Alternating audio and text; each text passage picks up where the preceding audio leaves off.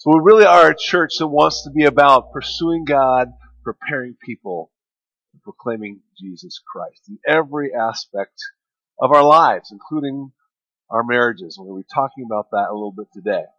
But here's one of the things, right? When people get married, they make vows like this, right? For better, for worse, for richer, for poorer, in sickness and in health, till death do us part. Here's one of the problems, though, is that we're often coming into marriage expecting a lot of the better, but not so prepared for the worse, right? And part of the problem is sometimes we have greater expectations about marriage that are probably unrealistic. We expect that our spouse will meet all of our relational needs. They're going to be our best friend. Well, that might be true to a certain extent, but, wife, your husband is never going to relate to you how your girlfriends relate to you. And husbands, your wife is never going to relate to you how your guy friends relate to you. And there's not always the same passionate pursuit, in marriage as when you were dating, because life just gets in the way. It's work, it's children, it's just everyday life, and the energy you had for each other just kind of gets sucked away. But let me say, folks, that's a battle worth fighting. It's worth pursuing your spouse. But I think one of the biggest problems is a theological one. Actually, it's an anthropological one. All have sinned and fall short of the glory of God. When you married a sinner. Turn to your spouse and say, you married a sinner. and then turn around and say, so did I.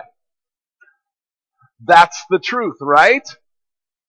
And what do sinners do? They sin.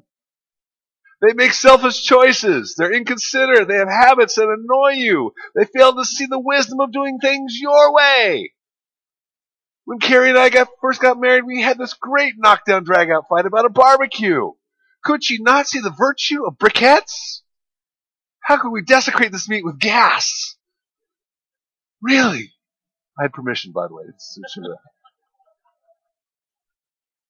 And you don't always respond in kindness or graciously.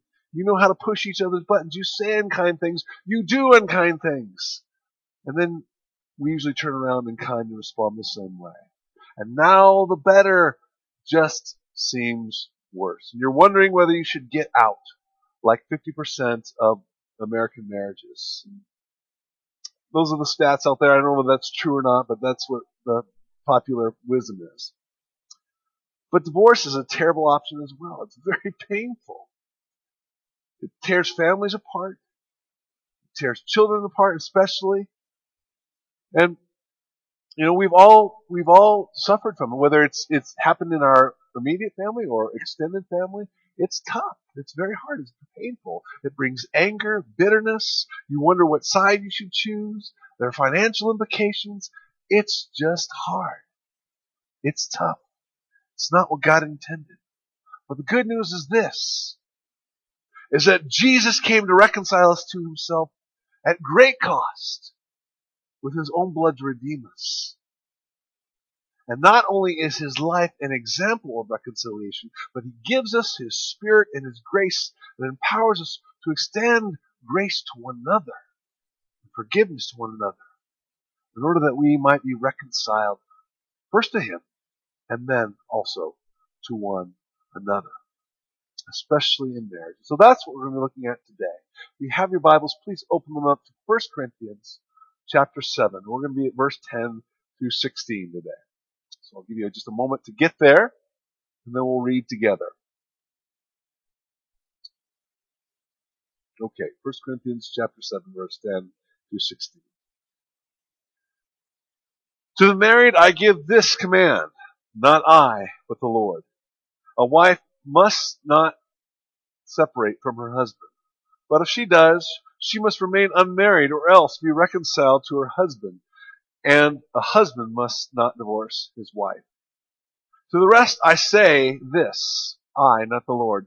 If any brother has a wife who is not a believer, and she is willing to live with him, he must not divorce her. And if a woman has a husband who is not a believer, and he is willing to live with her, she must not divorce him. For the unbelieving husband has been sanctified through his wife, and the unbelieving wife has been sanctified through her believing husband. Otherwise your children would be unclean, but as it is, they are holy. But if the unbeliever leaves, let him do so. A believing man or woman is not bound in such circumstances. God has called us to live in peace. How do you know, wife, whether you will save your husband? Or how do you know, husband, whether you will save your wife? Let me pray for us, and then we'll get into God's Word today. Lord, indeed, this is some deep stuff, and we might be touching on some tender areas. But I pray that your grace would reign. Give me wisdom as I proclaim your word. Let me be truthful but tender. And give us ears to hear what you have for us today. We commit this time to you and ask you to be glorified in the proclaiming of your word. It's in Jesus' name I pray. Amen. So we have been in the letter of 1 Corinthians. And in the last few weeks, we've been looking at holy sexuality, right? Our sexuality is submitted unto the Lord, that is, in the last, especially in chapter 5 and 6. Paul talks about how the body is not meant for sexual immorality because it is part of Christ himself, because as a believer, you are now the temple of the Holy Spirit. Sex is only to be exercised in the covenant of marriage. And that's not something that God blesses about. It's a good thing.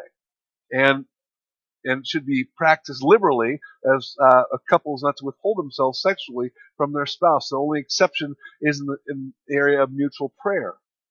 Paul also goes on to recommend singleness. We're going to talk more about that, partly because of one's own giftedness.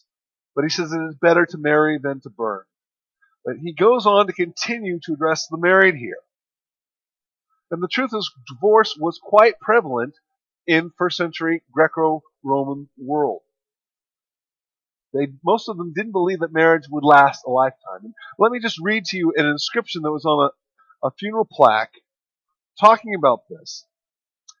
It says, "Uncommon are marriages which last so long, brought to an end by death, not broken apart by divorce.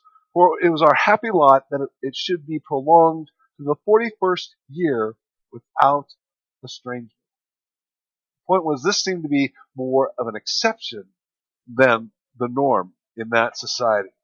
In the Greco-Roman world, there were two ways to be divorced. You could do it the legal way, go to the courthouse and get your certificate of divorce, and it's kind of a no-fault divorce process. Both men and women. That was different in the Greco-Roman world. In the Jewish world, only men could proceed with divorce proceedings. But the other way is just to leave. Just to get out. And after a while, it's like, okay, we're no longer married. And that was what happened with Herod Antipas, or Herod, the guy that beheaded John the Baptist, as he took his half-brother's wife, who abandoned him, his name was Philip, to come and marry Herod. There's probably no proceedings. She just left and married Herod. And John the Baptist said, "This is not lawful," by the way, and John lost his head. So, but we're people who are called not to be like the world, as were the first church in Corinth. And Paul gives this instruction to them in verses 10 and 11. That saints are commanded not to separate. Verse 10 again. "To the married I give this command." This is a command. And it goes on to say, "Not I, but the Lord. A wife must not separate from her husband." And I use the word saints to denote those who are followers of Jesus Christ. Those who have been sanctified by their faith in what he has done in his life, his death, and his resurrection. A marriage where one believer is married to another believer. Whether this happened before They got married before they came to Christ. They are Christians now. But Paul summarizes the teaching of Jesus himself when he says, not I, but the Lord. You see, the Pharisees would come to Jesus and test him. And in Matthew 19, they came to Jesus and said, Teacher, good teacher, is it permissible for a man to divorce a wife for any reason? You see, these people were affected by the theology of the day. Looking to Deuteronomy chapter 24, verse 1, talking about if a man finds anything indecent in his wife, then he can give her a certificate of divorce. Well, this is intended to be something very scandalous, a moral defect or something like that. But the Pharisees of the day had degraded it to just anything they could find. She burned my meal. I'm actually attracted to someone else. And this is where, this is where things had landed. And Jesus rebukes them. And he comes back and says in verse 4 of the same chapter, haven't you read, he replied, that at the beginning the Creator made them male and female? And he said this, for this reason a man will leave his father and mother and be united to his wife, and the two will become one flesh. So they are no longer two, but one flesh. Therefore, what God has joined together, let no one separate. And they come back and says, well, then why did Moses command that a wife be given a certificate of divorce? And Jesus replies in verse 8, Moses permitted you to divorce your wives because your hearts were hard. But it was not this way from the beginning. I tell you that anyone who divorces his wife except for sexual immorality and marries another woman commits adultery. Jesus was focusing on the fact that in marriage, the two had become one flesh. A oneness had taken place both physically, spiritually, and emotionally. This was the holy sexuality he was talking about. And sexuality should not take place in any other arena except for a marriage between one man, one woman in marriage. But divorce is due to hardness of heart, due to sin, whether that was destructive or abusive behavior. One case that Exodus 21:10 talks about is a man who marries another woman, and then from his first wife he withholds food or clothing or even sex. That was considered abusive, and so the woman could be divorced from her husband because of that. Again, by the time we get to the first century, people were just looking for any excuse, and that shows the real hardness of heart. But this is not what God intended from the beginning. And to divorce a wife and to marry another amounted to adultery. The only exception Jesus made was that adultery had already taken place in the marriage, except for sexual immorality. This is a serious teaching. What God has joined together, let no one separate. This union before God is not to be taken lightly because He is the one who joined the man and the woman together. But Paul is also realistic about what's going on in the situation in Corinth. He recognizes the reality. And perhaps there is a woman or a man who has divorced their spouse because of sin, because of pain, and they're separated and divorced from their spouse. You cannot unding the bell, but you can put yourself in a place for God to work redemptively and for them to be reconciliation. Verse 11, but if she does, talking about divorcing or separating from her husband, she must remain unmarried or else be reconciled to her husband, and the husband must not divorce his wife. You see, in remaining unmarried, you put yourself in a place where reconciliation can take place. You see, if one gets divorced and then marries somebody else, well, there is no reconciliation in that marriage. You may say, hey, I'm sorry that things didn't turn out right, but there's no returning to that marriage. In fact, Deuteronomy chapter 24, verse 4, in that same chapter I quoted earlier, talks about to return after divorcing and then marrying another and then divorcing. You can't go back to that marriage because God said that would be detestable in his eyes. It's also repeated in Jeremiah chapter 3, verse 1. So we need to leave ourselves in a place for reconciliation. But here's the deeper illustration that marriage is intended to show. It's to reflect the redemptive relationship Christ has to his bride, the church. People that were alienated from God by their own sin and their own selfishness. Jesus came to bring reconciliation, to bring forgiveness, redemption, restoration to mankind at great cost to himself. And he betroths himself to his bride forever.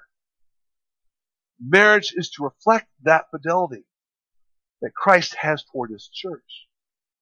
And it's a place where the heart of forgiveness, the heart of Christ, ought to reign.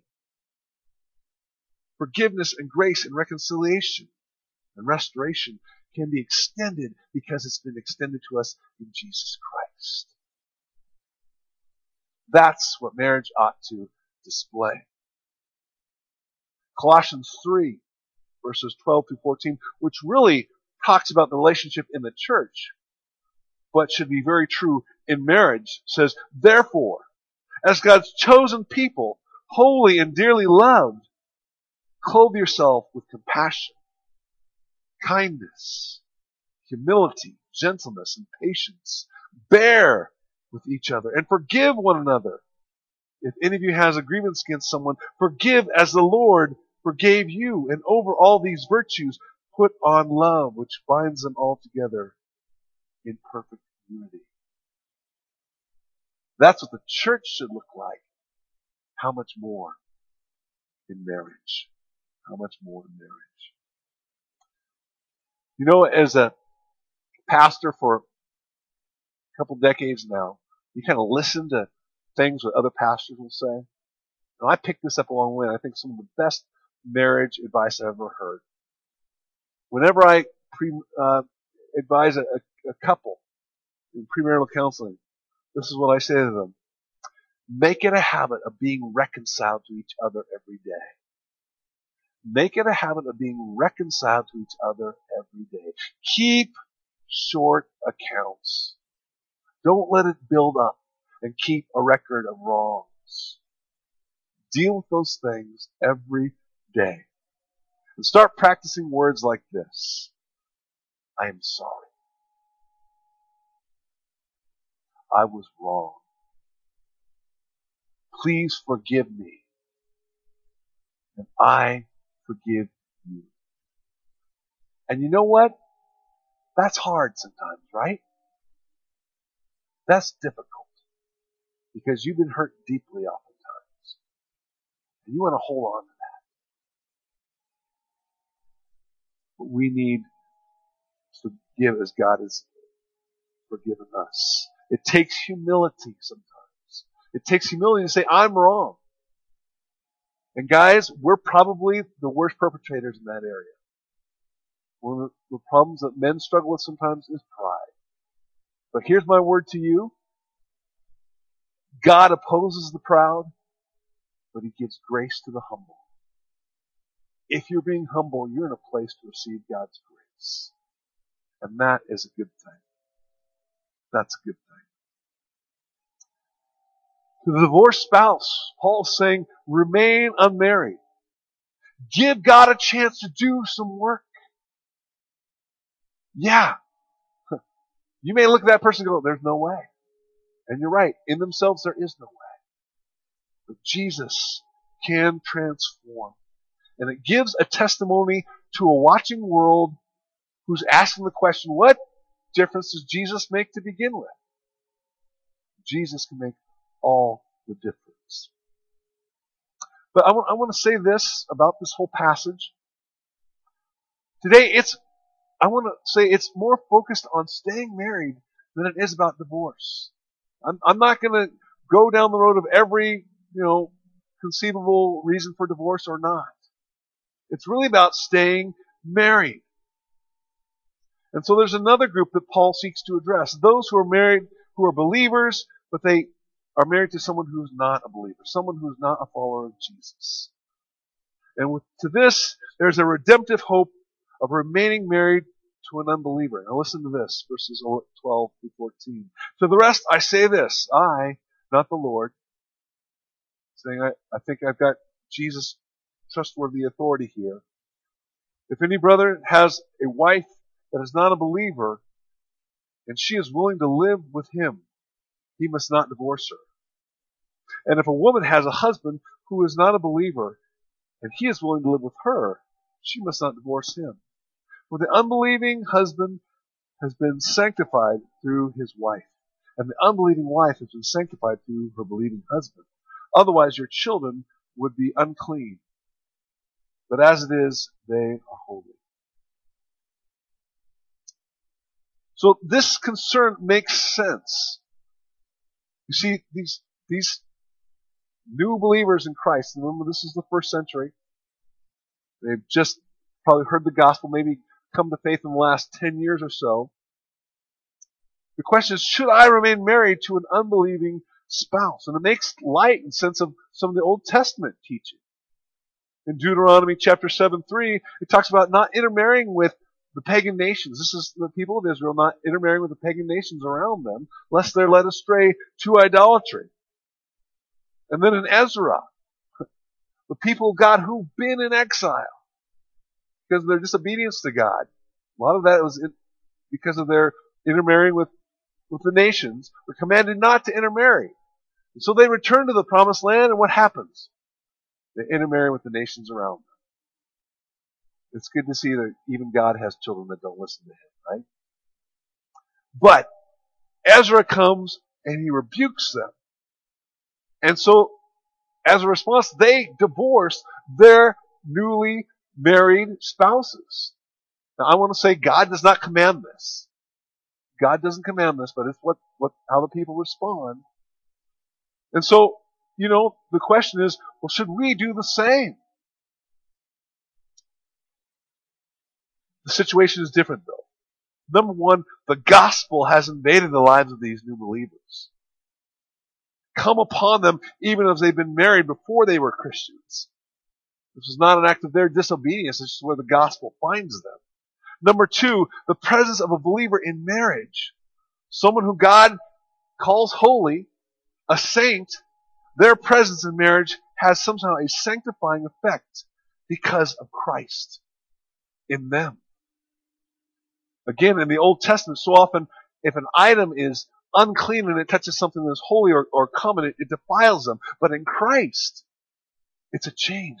Think about the Gospels even. When Jesus touched the leper,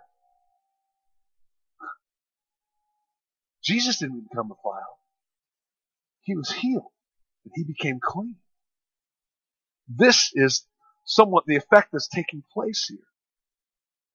Sanctification is not salvation. The faith of one cannot save another. But it is God honoring the marriage, that sexual union, as the two become one, as clean and set apart as unto him by the faith of the believing spouse, rather than in relation to a marriage before a pagan idol or even the unbelieving spouse just fulfilling themselves sexually. And any children that are born in that union enjoy the same favor and status before God. Think about the book of Acts and Timothy. Timothy is a young man, and his mom, Eunice, is a Jewish woman who's come to faith in Jesus. His father is a Greek man who, as far as we know, never put his faith in Jesus Christ. But because of the faith of mom, a hand of favor was on Timothy. And both the unbelieving spouse and the child and the children enjoy the same practical benefits of being included in the community of faith. You know what? If you're a believer and your spouse is not a believer, we're still going to care for them. They're still going to experience the care of Jesus Christ. and your son or your daughter, we will consider them as one of our own. There's the blessings of being a part of the covenant community. But the ultimate sanctification is this, that they're being exposed to the good news of the gospel through the spouse and through the community of faith. We're going to talk about that a little bit later here in verse 16. But that is the blessing of that an unbeliever receives from being married to a believer. But marriage is still a two-way street, right? It's still a two-way street. And even with an unbeliever, if the unbelieving spouse is unable to accept the newfound faith of the husband or wife, then there is a reason for release. Look at the first half of verse 15. But if the unbeliever leaves, let it be so. The brother or sister is not bound in such circumstances. You know, for some, the thought of having a rival love of anyone or anything else for allegiance or loyalty is unacceptable. And in most cases, that should probably be true. Except we're talking about Jesus here, who is our creator, our redeemer, our sustainer, the ultimate lover of our souls. The one who rightfully says, everything is mine. And he has that claim. And Jesus would say, if anyone comes to me and does not hate his father or mother, wife and children, brothers and sisters, yes, even their own life, such a person cannot be my disciple. Of course, you know Jesus is using hyperbole. He's not commanding anyone to hate their family members.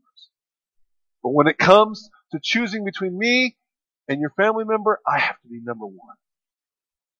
I have to be number one. Secondly, not everyone is thrilled about the newfound life and faith that their spouse has come to in Jesus Christ, right? It might be, hey, I liked it when we went bar hopping. I liked our sexual immorality and the liberal way we were behaving, or the other behavior or attitudes that are contrary to Christ in His Word. And the thought is, you've changed. You're not the same person I married. And if that doesn't change, then I'm out of here.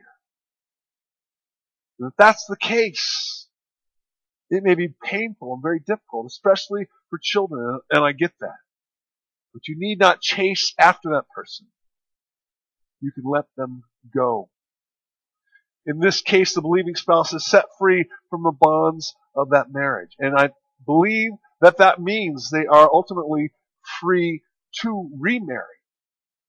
But only someone in the Lord, as verse 39 denotes. Now, the question could be, well, doesn't this contradict what Paul said earlier in verse 11? That someone should say, can divorce but not get married. No, I think there are some differences here. Number one, first of all, there is no direct command. I would think Paul would be clear about that, especially as number two, he says the brother or the sister is not bound in such circumstances. They are set free. And number three, they're not bound to hold up a marriage where you're the only one who's acting in faith. That person cannot lift it themselves. As I said earlier, this passage is more about staying married than divorce. And Paul concludes with what I call a case for hope. A case for hope. So the last phrase on verse 15 says, God has called us to live in peace. And then in verse 16 it says, how do you know, wife, whether you will save your husband? Or how do you know, husband, whether you will save your wife? You know, oftentimes we translate this passage or understand this passage as an acquiescence, as letting the unbelieving spouse go without any drama, without trying to hold on to them. It's a permissive view, I should say a pessimistic view, that you probably won't have any effect on that spouse for salvation anyway. But I have to tell you, after studying this passage, after looking into it, I'm pretty much convinced it's just the opposite. It's not pessimistic. It's very hopeful, and there's a reason for hope, and that is you can have an impact for salvation. And the order of thoughts may throw us off, but let me just work this through before you, okay? First of all, the nature of Christ's kingdom is peace and reconciliation. He says again in verse 15, God has called us to live in peace. It's not just can we all just get along? Although there's a place for that in Romans chapter 12, verse 18 says, so far as it depends upon you, be at peace with everybody. But it's a calling to be part of the peace process of calling someone into peace with God. Even Jesus himself says, blessed are the peacemakers in his Sermon on the Mount, for they will be called sons of God. And in Ephesians chapter 2, verses 11 through 18, it's talking about Jesus is indeed our peace, talking about our reconciliation to him. And that phrase is not enough to make this case. But here's what happens in the next verse, in verse 16. Oftentimes we read this as pessimistic. How do you know, wife, whether you will save your husband? Or how do you know, husband, whether you will save your wife? No, it probably needs to be read like this. How do you know, wife? You may save your husband. How do you know, husband? You may save your wife. And this is not just evangelical optimism. I'm not trying to turn this on its ear, okay? Because there are 4 passages in the Old Testament where the same Greek construction is used, and it's always looking for a positive outlook. In chapter 2 it's 2 Samuel, not chapter 2. Let me get where I'm at. Okay, 2 Samuel chapter 12, verse 22. David is talking to his servants after they're going, well, what's going on? And after he fasted, he says, and he has a son who God has said, I'm going to put this son to death because of your sin. And David said, I fasted because I said, who knows, maybe God will let the child live.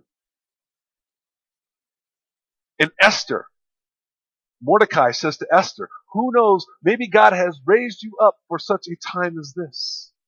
In Joel chapter 2, verse 14, talking about fasting and mourning before the Lord for their sin, says, who knows, maybe God will leave a blessing. And in Jonah chapter 3, verse 9, as Jonah has been parading around Nineveh saying, in 40 days God will overthrow Nineveh. The king commands fasting and praying, says, who knows, maybe God will relent from bringing wrath. Every time looking for a positive outcome rather than a negative one. This is the redemptive heart here that Paul is showing, and the redemptive heart is found in another apostle. This is what Peter says about a relationship like this. 1 Peter chapter 3, verses 1 and 2. Wives, in the same way, submit yourselves to your own husbands, so that if any of them do not believe the word, they may be won over without words by the behavior of their wives, when they see the purity and reverence of your lives.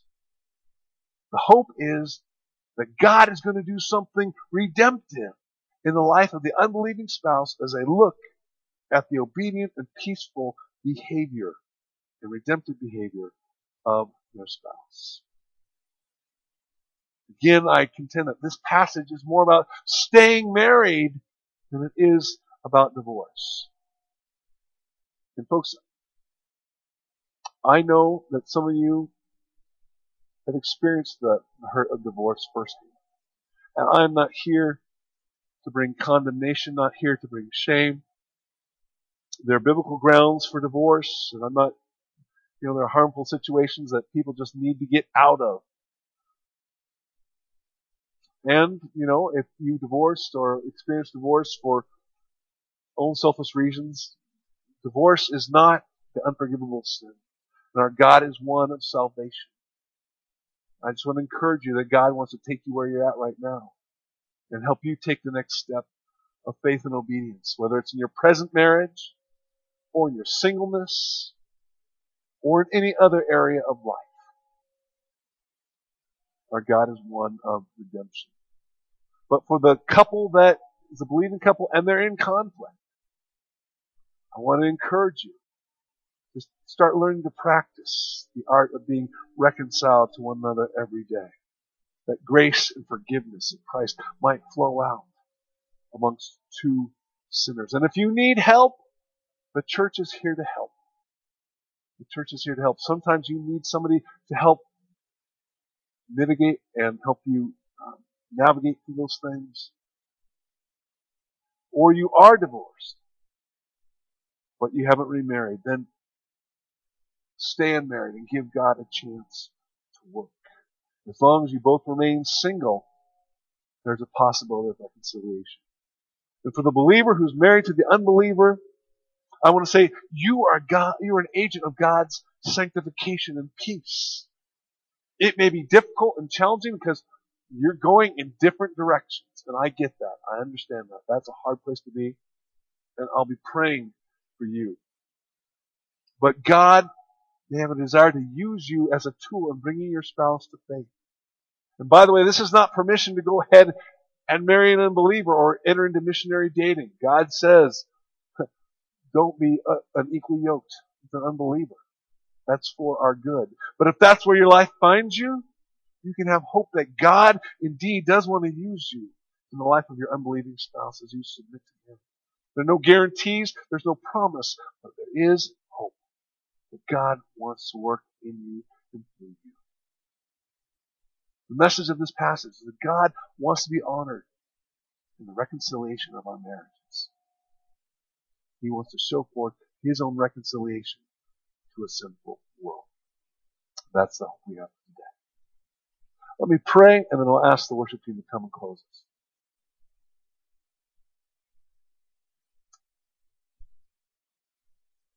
Again, Lord, I've done my best to try and be faithful in this word. And I know I don't know every circumstance, every heart. And when there's hurt, Lord, would you bring healing? When there's hopelessness, would you bring hope and faith and confidence? Where there's guilt, would you bring forgiveness and resolution? And where reconciliation needs to take place, I pray that you would bring reconciliation.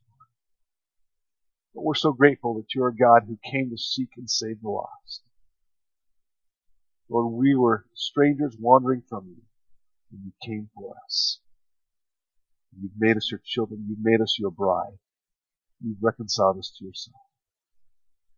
Lord, would you do that kind of work in our marriages to reflect what you want to do in the hearts and lives of men. And that you would use our marriages even somehow to draw men and women to yourself, that they might be reconciled to you and be your bride as well. So Lord Jesus, I thank you for your word. I thank you for life in you. I thank you for the hope that we have in you.